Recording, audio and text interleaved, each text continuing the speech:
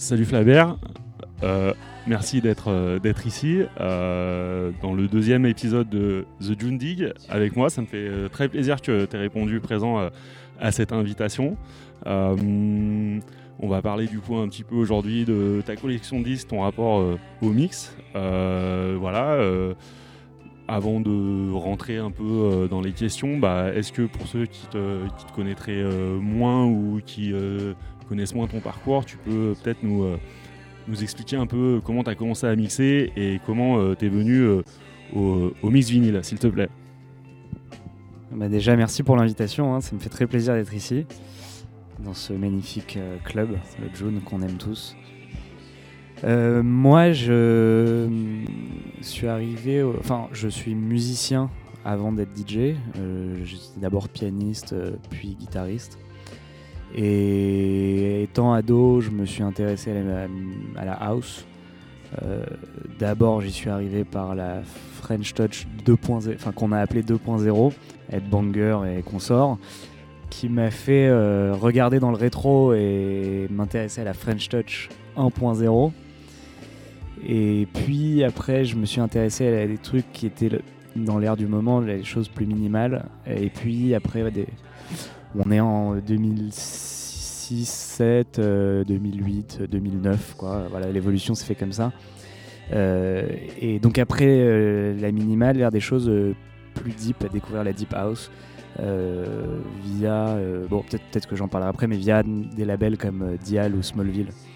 Qui ont pour moi été vraiment le pont entre les choses plus minimales et les choses plus deep, soulful. Et le mix dans tout ça, en fait,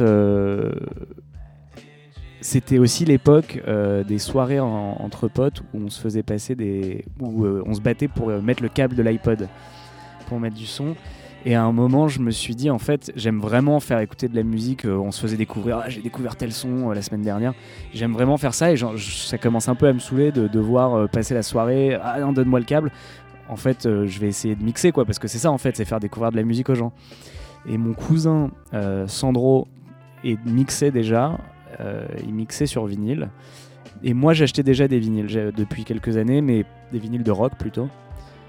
J'avais une platine d'écoute depuis déjà mes 10-11 ans, quoi. Donc j'aimais le format déjà. J'avais pas une grosse collection, mais j'avais quelques disques vinyles. Et donc naturellement, c'est ce qui m'a un peu attiré, quoi. Alors j'ai commencé d'abord avec Traktor, où tu avais des vinyles contrôleurs. Et c'est comme ça que j'ai appris à mixer. Et puis très vite, j'ai remplacé ça par des vinyles, quoi. Alors c'est marrant parce que c'est vrai que c'est un truc que j'ai pas abordé jusqu'ici, mais autant c'est pensé pour les DJ vinyles, ce format Traktor, autant j'ai l'impression que dans le rap il y a quand même des gars qui s'en servent. Mais nous, je connais quasiment aucun DJ qui s'en sert. Et moi je sais que j'aime pas trop ça en fait. Si je vais sur numérique, je préfère être sur CDJ. Je sais pas pour toi, mais... Ouais, en fait, dans le rap, je crois que maintenant... En fait, peut-être que je me trompe, mais j'ai l'impression que Traktor, c'est devenu complètement obsolète. J'ai l'impression que dans le rap, ils ont ces espèces de... C'est un truc que tu poses sur la platine et qui... Ouais, c'est ça, sans la cellule, quoi. Et ça émule le mouvement, il paraît que c'est plus précis. Mais en tout cas, à cette époque-là, c'était la grande époque de Traktor. T'avais tous les DJ genre Richie Houghton, les DJ minimal qui avaient tous Traktor. Il y a eu, je sais pas, quelques années comme ça où c'était la grosse nouveauté. Et donc j'y suis allé, quoi. Mais oui, c'est vrai que maintenant, ça me viendrait jamais à l'idée de ramener le boîtier Traktor. C'est beaucoup plus simple avec des CDJ, quoi. S'il faut jouer du numérique, évidemment. Ouais. Ouais, moi j'avoue que je me suis jamais. Puis il y a sûrement aussi ce truc physique, mais autant naviguer avec ma clé, ça me dérange pas. Autant quand je cherche des scuds, après repasser à scroller comme ça. Enfin, il y a un truc qui s'emboîte, qui pour moi c'est jamais hyper bien emboîté, alors que sur le papier ça peut être une bonne solution intégrée pour justement faire un set en gardant uniquement les techniques et pas forcément rajouter des CDJ. Mais ouais, je trouve que ça marche pas hyper bien. Ouais. Et du coup, donc t'as commencé comme ça, du coup, à apprendre donc avec Traktor. Et il y a un moment, et c'est un format que t'as toujours gardé, parce qu'il y a aussi des gens qui ont encodé ou qui ont un peu arrêté. Toi, donc t'en achetais déjà, donc c'est quand même le dig qui fait que tu as continué d'en acheter, ou le mix vinyle. Dans tout ça, tu places ça où en fait? Je sais que tu fais toujours des sessions vinyle. Qu'est-ce qui entretient ton lien à ce format? Ouais, comme tu dis, moi c'est un format que j'ai toujours aimé. Je crois déjà ce qui m'a attiré au début, c'est le côté un petit peu... Enfin, en tout cas, pour moi, ado de 15 ans, c'était le côté un peu anachronique, quoi. Bon, c'était, tu vois, l'époque de l'iPod, la révolution numérique et tout. Mais j'aimais bien ce côté vintage. Moi, j'ai grandi en écoutant du rock 60s, 70s, psyché, donc pour moi, ça représentait grave cette époque. Et je suis arrivé à la deep house, à la house 90s. C'est aussi une musique qui est très ancrée dans ce médium, quoi, dans ce format. Et j'aime le côté physique, quoi. C'est comme préférer de lire un livre qu'un Kindle, quoi, une tablette. Il y a quelque chose il y a une connexion peut-être plus immédiate qui se fait. Et bon, ça c'est peut-être un autre step, mais moi qui ai un label, pour moi la musique est plus... Enfin, ça témoigne de la part d'un gérant de label d'une plus grande confiance, tu vois. Si tu fais prester la musique de quelqu'un sur vinyle, ben, ça veut dire que tu investis de l'argent, tu investis du temps, tu vois, c'est que tu crois d'une manière un peu plus en la musique que tu sors, parce que bon, sortir en digital c'est très bien, j'ai rien contre ça, mais voilà, en 2 clics c'est fait, quoi. Là, y a un investissement et puis t'as la pochette. Moi, un de mes grands bonheurs dans la vie, c'est de mettre un disque et de lire ce qu'on appelle les liner notes, quoi, ce qui a écrit derrière le disque, qui a joué sur tel morceau, qui a fait la pochette, qui a masterisé le truc, voilà, donc il y a un côté un peu geek aussi, et collectionner, quoi. Moi, j'ai plein de disques chez moi, j'adore ça, je me sens bien entouré de disques, et puis tu vas dans des disquaires, quoi. Chaque disque que t'as, tu te rappelles où tu l'as acheté, et même des trucs qui sont pas bien, tu vois, mais qui te rappellent quand même un souvenir, un moment de ta vie où t'étais dans telle ville, t'as acheté tel disque, et tout ça fait que ça me parle plus, quoi. C'est un peu, ouais, c'est marrant parce que je me reconnais dans certaines choses que tu dis. C'est vrai qu'il y a un environnement, c'est une habitude, c'est une passion. Moi, quand je vais à un endroit, ma copine, elle me tire par la manche, mais s'il y a un disquaire, il faut que je rentre. Le problème, c'est pas de rentrer, souvent, c'est plutôt sortir en vrai. Mais ouais, je vois bien ce que tu veux dire. Et alors, c'est marrant parce qu'il y a une question après sur le dig, mais moi, je sais que je fais comme toi. Les pochettes, j'ai tendance à les lire. Alors, j'ai des potes qui le font pas. Mais moi, je sais que c'est quelque chose qui m'a aidé après aussi pour trouver des scuds, parce que tu vois que un tel a remixé, que en fait un tel a participé à tel disque. Donc moi, je le faisais pas pour ça. Je sais pas. Je trouve les pochettes belges, j'avais tendance à les lire. Mais un petit type de digger que moi je pourrais donner, c'est le faire. Enfin, je sais pas ce que t'en penses, mais regarder à l'arrière des disques et regarder un peu tout ce qui est annoté, quoi. Ouais, bien sûr. Pour moi, c'est même... Enfin, c'est... je sais pas comment dire ça, mais je vois pas ça comme un effort, tu vois. C'est juste un plaisir. Et après, tout dépend de l'intérêt que t'as pour le processus aussi. Le studio, bon, t'as des gens, ils peuvent s'en foutre complètement parce que ce qui les intéresse, c'est le produit fini et c'est pas la démarche. Mais moi, j'aime savoir qui a joué sur tel disque. C'est encore plus pour les disques des années 70 où t'avais des grosses équipes de studio, et savoir que sur tel morceau t'as Greg Gaines au clavier qui a joué aussi sur le disque de Stevie Wonder et le machin, et en fait ça te permet d'avoir une compréhension, ouais, des ingé-sons, et une compréhension tu vois, des dynamiques entre artistes et d'évolution de genres musicaux et par année. Je trouve qui permet une compréhension encore plus fine, tu vois, des mouvements qui traversent comme ça les décennies, quoi. Et de voir que, ah bah oui, en fait, ce disque me fait penser à ça parce que c'est le même ingé son ou c'est le même musicien de studio. Enfin, je trouve ça très intéressant, quoi. Ok, et ben du coup ça va nous amener à la première question. Alors du coup, parce que moi mes parents avaient un tourne-disque comme on disait, mais j'avais pas de vinyle à moi.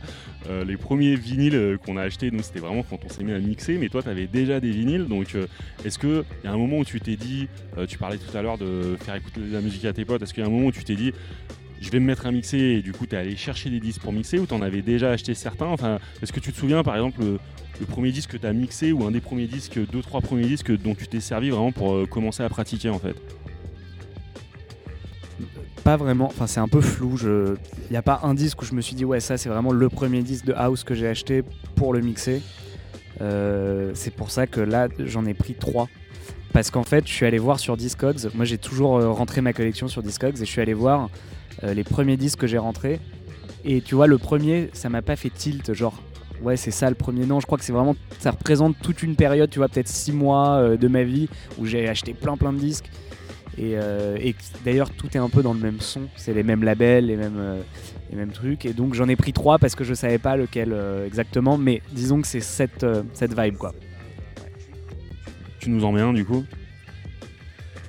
Choisis celui que tu veux, on va écouter un petit extrait de celle que tu veux et puis tout à l'heure on mettra un petit peu dans le mix. Tiens, monte-le si tu veux parce qu'il est... Ouais, là c'est ici. Ah, on aime bien. Mortel. Yes. C'est un morceau que j'avais entendu jouer par Julius Steinhoff, qui est donc la moitié de Small People, qui était patron de Smallville. Et je l'avais entendu jouer à Bruxelles, au Wood, parce que je vivais à Bruxelles à cette époque-là. Et j'avais filmé tout son set tellement je trouvais ça dingue. Et ce morceau m'avait vraiment foutu une claque. Et puis j'ai découvert par la suite que c'était lui. Donc pour moi, ça représente bien cette époque, quoi. Alors...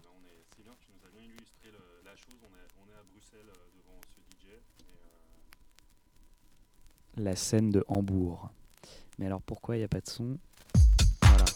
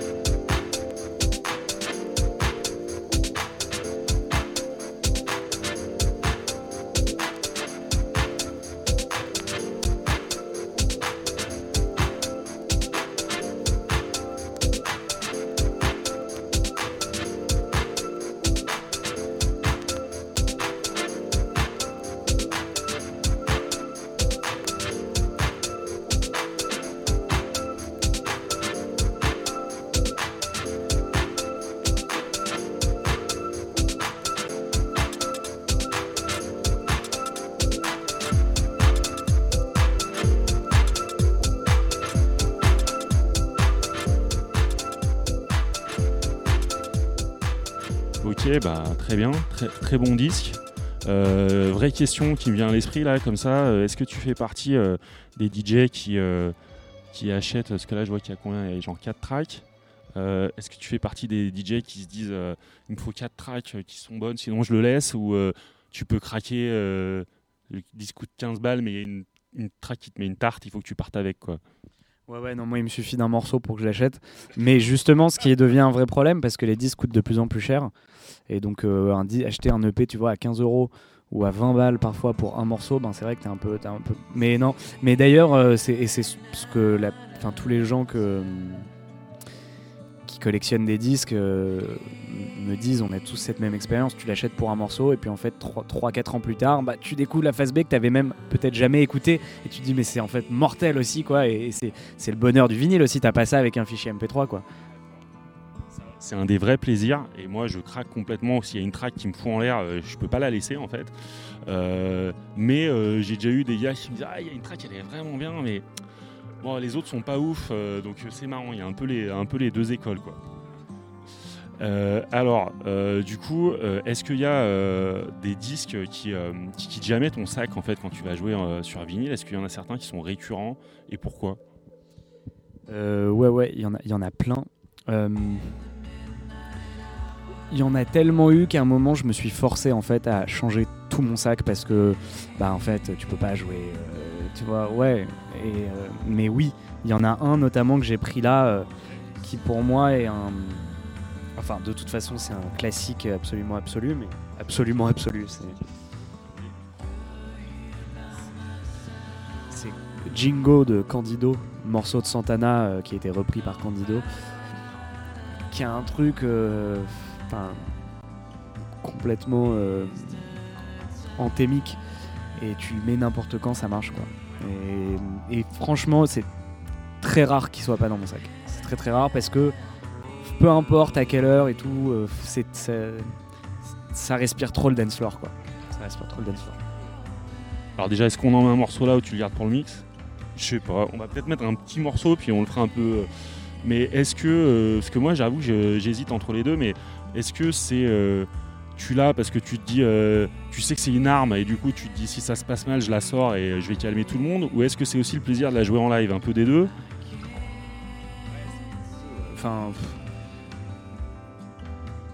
en vrai, si c'était juste pour l'avoir en backup, je pense que je l'aurais sur ma clé USB. Mais là, y a un truc quoi, c'est trop, je sais pas, c'est trop vivant quoi. C'est quelque chose que tu joues. Tu l'as aussi en numérique ou c'est non? Non, je l'ai pas. J'ai que le vinyle. Donc il faut aller voir Flabaire sur vinyle pour entendre ça, les gars, sinon c'est mort.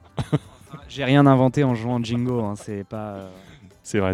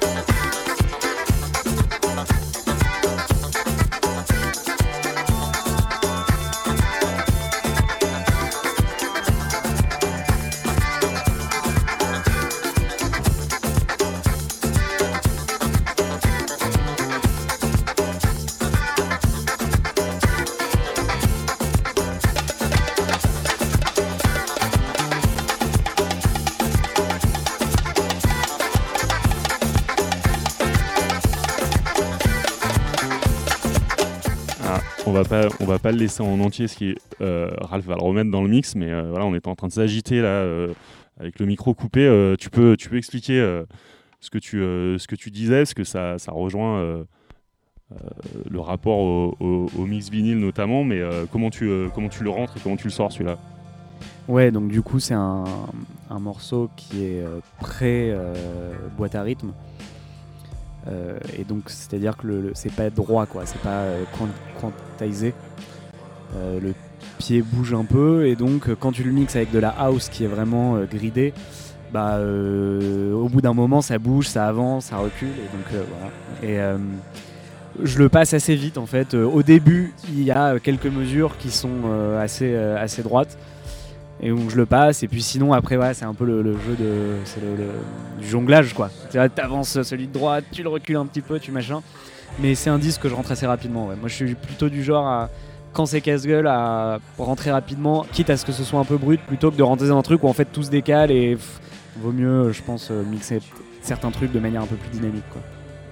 Ouais, on est bien d'accord. Quand tu rattrapes, du coup, un peu pour les DJ, mais plutôt plateau ou plutôt tu pousses plutôt là ou ouais, plutôt ça. Hein. Ouais, mais plutôt plateau. D'accord. Très bien. Est-ce que t'as amené un des derniers disques que t'as acheté là, ou si tu peux nous dire un peu ton banger du moment? Enfin, je sais pas si c'est un banger, je sais pas si on peut appeler ça un banger parce que c'est quand même vachement deep, mais j'ai trouvé ça à Berlin dans un shop qui s'appelle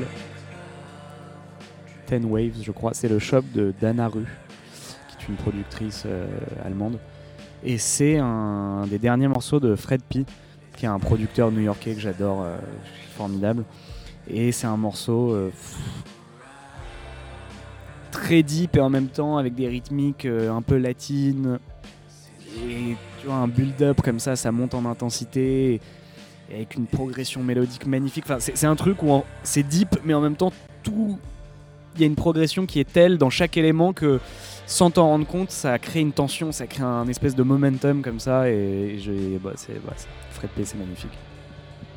Ça donne envie de l'écouter. Tu nous le mettras tout à l'heure. Du coup, celui-là, tu l'as acheté en shop. C'est un occasion, non ou non, même pas. C'est ok. Je sais pas. D'accord, ok. Récent, je crois que c'est sorti là cette année ou l'année dernière. Enfin, c'est récent. Et du coup, on en parlait juste avant. Tu me disais plutôt Discogs. Enfin, tu fais aussi les shops, du coup, on voit, mais tu vas sur Discogs. Ouais. Je suis plutôt tout, mais disons qu'en termes de quantité, je dois acheter plus souvent sur Discogs parce que c'est pratique, quoi. C'est vraiment à la portée de clic. Je passe beaucoup de temps sur internet, sur YouTube, sur plein de choses et voilà, tu découvres un disque, tu peux l'acheter comme ça, quoi. C'est pratique / dangereux pour le portefeuille, mais après, dès que j'ai l'occasion d'aller dans un disquaire, j'y vais. J'adore les disquaires pour ce qu'on disait, parce que c'est des souvenirs.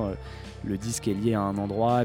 T'as aussi l'échange avec le disquaire, qui a un truc, ça c'est inestimable, tu vois. Moi, Discogs le fait dans une certaine mesure, mais moi, quand j'ai commencé à acheter des disques de house, je vivais à Bruxelles et j'allais beaucoup chez Dr Vinyl, qui est un disquaire légendaire de Bruxelles qui existe depuis 30 ans.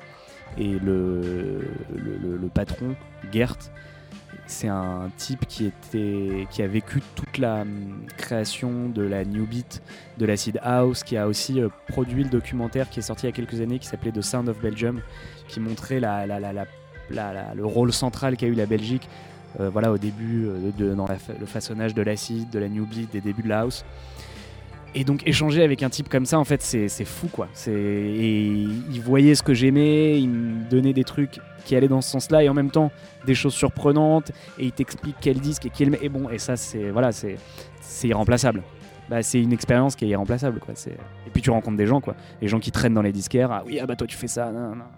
Et oui, moi c'est une des raisons pour lesquelles j'aime y aller, et aussi pour Discogs, il y a des moments où je m'autorise à y aller et d'autres non, parce que je crois qu'on est tous un peu pareil, on est un peu malade de l'achat de disques, donc mais j'avoue que j'aime beaucoup découvrir des disquaires que je connais pas, mais je sais pas si t'es d'accord avec moi, mais quand il y a quelqu'un chez qui tu vas souvent aussi, il y a ce truc où le mec te connaît, du coup il va te mettre les bonnes galettes, t'entretiens une relation, enfin il y a un truc qui est vraiment qui est précieux et qui est profond quand même, quelque part.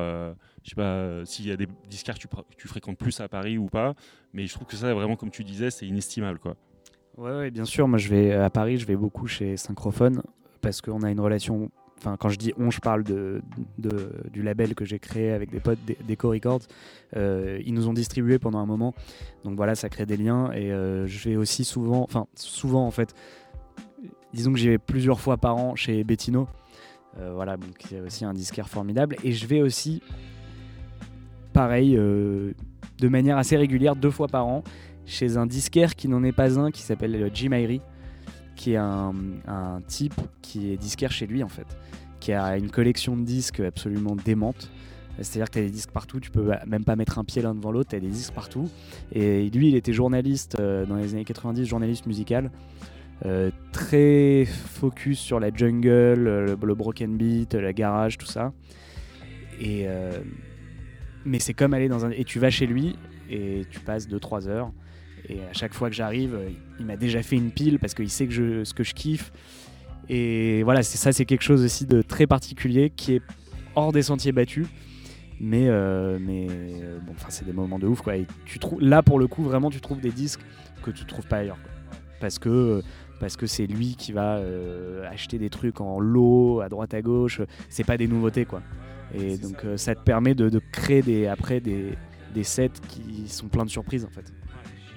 Ce dont tu parles, ça me fait penser à une scène dans un docu, je sais pas si tu l'as vu, qui s'appelle Scratch.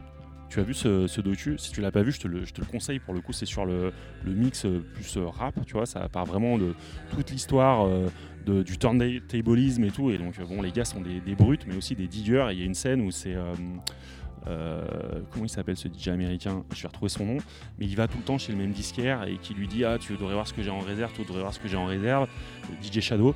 Et donc, et tu vois la scène et il l'emmène au sous-sol. Du coup, c'est sous le shop. Il y a littéralement des murs de disques, quoi. Et c'est la folie, tu vois, c'est la mine. Et lui, il dit, du coup, après, il allait en bas et que ses premiers albums, vu que c'est énormément samplé, il a tout pris là-dedans, quoi. Donc et ça illustre ce côté de... Moi, j'ai compris le mot de G un peu. Parce que ça fait penser à ce que tu expliques chez Jim Herry, où au final, c'est des piles de scud et puis on se jette dedans, on va chercher un truc, quoi. Ouais. Et je comprends aussi que pour certaines personnes ça puisse être angoissant, en fait, parce que waouh, quoi, c'est un peu impressionnant. Bon, voilà, je crois que c'est un truc qu'on aime tous les deux, donc ouais. Je sais que ça t'intéresse, mais ça doit se trouver peut-être sur le net. Sinon, en DVD, moi j'ai le DVD, je pourrais même te le prêter, mais c'est vraiment, c'est un des meilleurs trucs que j'ai vu sur la culture vinyle, la culture mix. Scratch, c'est passionnant, vraiment, c'est très très cool. Alors il y a des routines de barjo, hein, moi je scratch pas trop, je pense que t'es comme moi, mais il y a des trucs incroyables. Une question, toi qui es très mélomane, qui a une très bonne oreille, on parle souvent du grain du vinyle. Du coup, sur un club, quand tu joues, est-ce que pour toi ça s'entend ou est-ce que c'est un peu du domaine de la légende urbaine? Moi je trouve que ça dépend quand même du club et du sound system, mais je sais pas ce que t'en penses. Mais c'est ça, en fait. En théorie, oui, mais le problème c'est qu'il y a... Oui, au Djoon, oui, bien sûr, mais en France en tout cas, il y a tellement peu de clubs où le système est adapté que en fait ça sonne plus mal que sur des CDJ, parce que tu as du rumble, parce que la cellule saute. C'est ça, ouais. Et c'est un vrai problème, je trouve, qu'il y a en France. C'est mon ami et collaborateur Mathieu Berthet, qui est ingénieur mastering très réputé, qui me dit souvent, en France, on n'a pas des clubs, on a des débits de boissons. C'est qu'en fait, y a un truc où t'es là pour vendre des bières, des machins, et en fait le son, on s'en fout, quoi. Et alors t'as quelques endroits, tu vois, comme le Djoon, effectivement, où c'est un plaisir de jouer, mais 90% du temps, t'es un peu là, waouh. Et c'est pour ça que j'en suis venu à jouer beaucoup de digital, c'est parce que il m'est arrivé trop de fois où je pouvais pas jouer de disque, où ça sonnait mal ou machin, et donc fatalement, après il y a un moment où c'est ton métier, tu dois avoir une solution de secours, tu peux pas ne rien proposer au public, donc voilà. Mais oui, en théorie, oui, évidemment que je dis pas que ça sonne forcément mieux, mais par contre ça sonne différemment, le vinyle, et moi c'est quelque chose qui me parle le plus. Il y a des artefacts. Après, un vinyle clean, normalement il doit pas y en avoir trop, mais il y a un son, tu vois, il y a une soirée à Paris, enfin à Montreuil, qui s'appelle la Suite Apricot, qui est une soirée audiophile qui se revendique dans l'esprit du Loft de David Mancuso. Ils ont un sound system Klipsch, Tannoy, tout est réglé, tu vois, au millimètre. Et alors, là, c'est une émotion incroyable. C'est-à-dire que le son en lui-même est psychédélique. Tu vois, juste la restitution sonore est d'une telle qualité que c'est une expérience à part entière, quoi. Donc, en fait, la réponse c'est oui et non, quoi. Non, mais on est d'accord. Après, c'est vrai que parfois en discutant, il y a des gens qui me disent: ah, il a mis un vinyle, j'entends un truc de ouf, mais des fois c'est un peu l'imaginaire parce que des fois justement moi j'ai un peu l'expérience inverse, tu mets un vinyle ou t'entends un DJ qui met un vinyle et t'entends rien en fait, donc faut quand même savoir que si le son n'est pas pensé pour équilibrer, donc au Djoon on le dit c'est quand même le cas, ça sort pas forcément mieux. Et aussi l'histoire des masters, parce qu'il y a beaucoup de trucs qui ont été repressés, c'est pas c'est des choses au final qui ont été numérisées puis repressées, et en fait il y a rien qui sort quoi, hein. Donc sans être trop technique, mais c'est un vrai truc quoi. Ça n'a pas tellement de sens enfin, si tu presses un vinyle à partir d'une source qui est numérique, on perd un peu le sens de full analogue quoi. Ça sera peut-être ma dernière question, parce qu'après tu vas nous faire un petit mix, mais vu que tu parlais tout à l'heure de plan B, etc., est-ce que tu as en mémoire un set qui s'est particulièrement mal passé ou bien passé avec vinyle, mais un truc que tu n'as pas pu jouer, ou si tu peux nous raconter ça? Ouais, mal passé, j'en ai un en particulier. Je devais aller jouer à Nice et j'ai pas pu mettre un vinyle parce que c'est impossible quoi, trop de rumble. Et j'avais que des vinyles. Et à partir de ce jour-là, j'ai arrêté de prendre que des vinyles.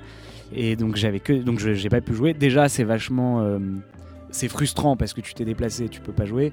Tu te sens mal par rapport à l'organisateur qui te paye et tu peux pas délivrer ta promesse. Le public, s'il y a des gens qui sont venus te voir, c'est terrible. Et je sais, le lieu était pas pensé pour.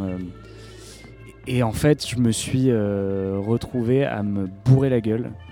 Et je suis allé en after. Il y avait les gars de Mawimbi qui étaient là aussi.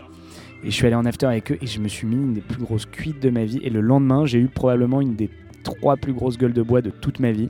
Et c'est pour ça que je m'en rappellerai vraiment. Et j'ai fait le train Nice-Paris qui est vachement long. J'étais mais en souffrance. J'en pouvais plus, j'étais là, tu sais, vraiment avec une migraine qui s'arrête pas et tout. Et donc ça reste vraiment un souvenir. Et depuis, j'ai des clés USB et je bois plus comme ça, quoi. Voilà, c'est deux leçons de cette date.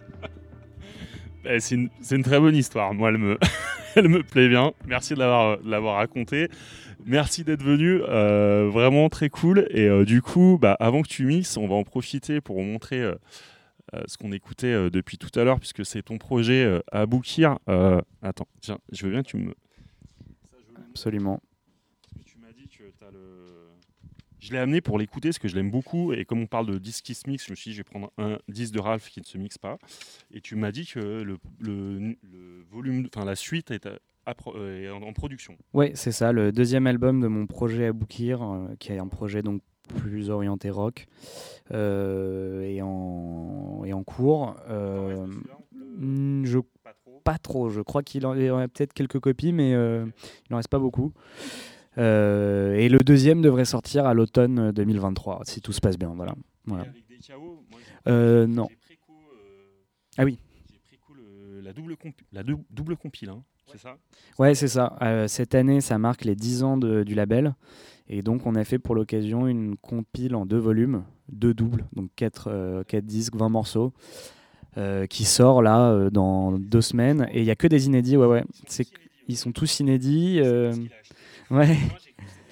C'est que des inédits, alors avec des artistes qui ont déjà sorti sur le label, donc Madré, toute notre bande, quoi, Mézig, Léopold aussi qui a déjà sorti des trucs sur le label. Et j'ai pas cité tout le monde, hein, mais Paul Cut, Larry Hull, et aussi des nouvelles signatures. Goldie B, qui est une productrice marseillaise, Koumanopé, Beautiful Joe. Il y a plein de, il y a des anciens, des nouveaux. Et ça passe de la house à des choses plus broken beat, des choses plus techno, plus jungle. Il y a Jeanneret aussi, qu'on avait déjà sorti un morceau de jungle de lui. Là, c'est un morceau plus house. Donc voilà, c'est 20 morceaux. Et on s'est dit 10 ans, on va fêter ça avec des disques. Et bon anniversaire à DKO, c'est toujours en précommande sur Yoyaku et le Bandcamp, c'est ça? Surtout Yoyaku? Ok. Voilà, et allez-y, bon anniversaire DKO. Et puis on va te laisser mixer.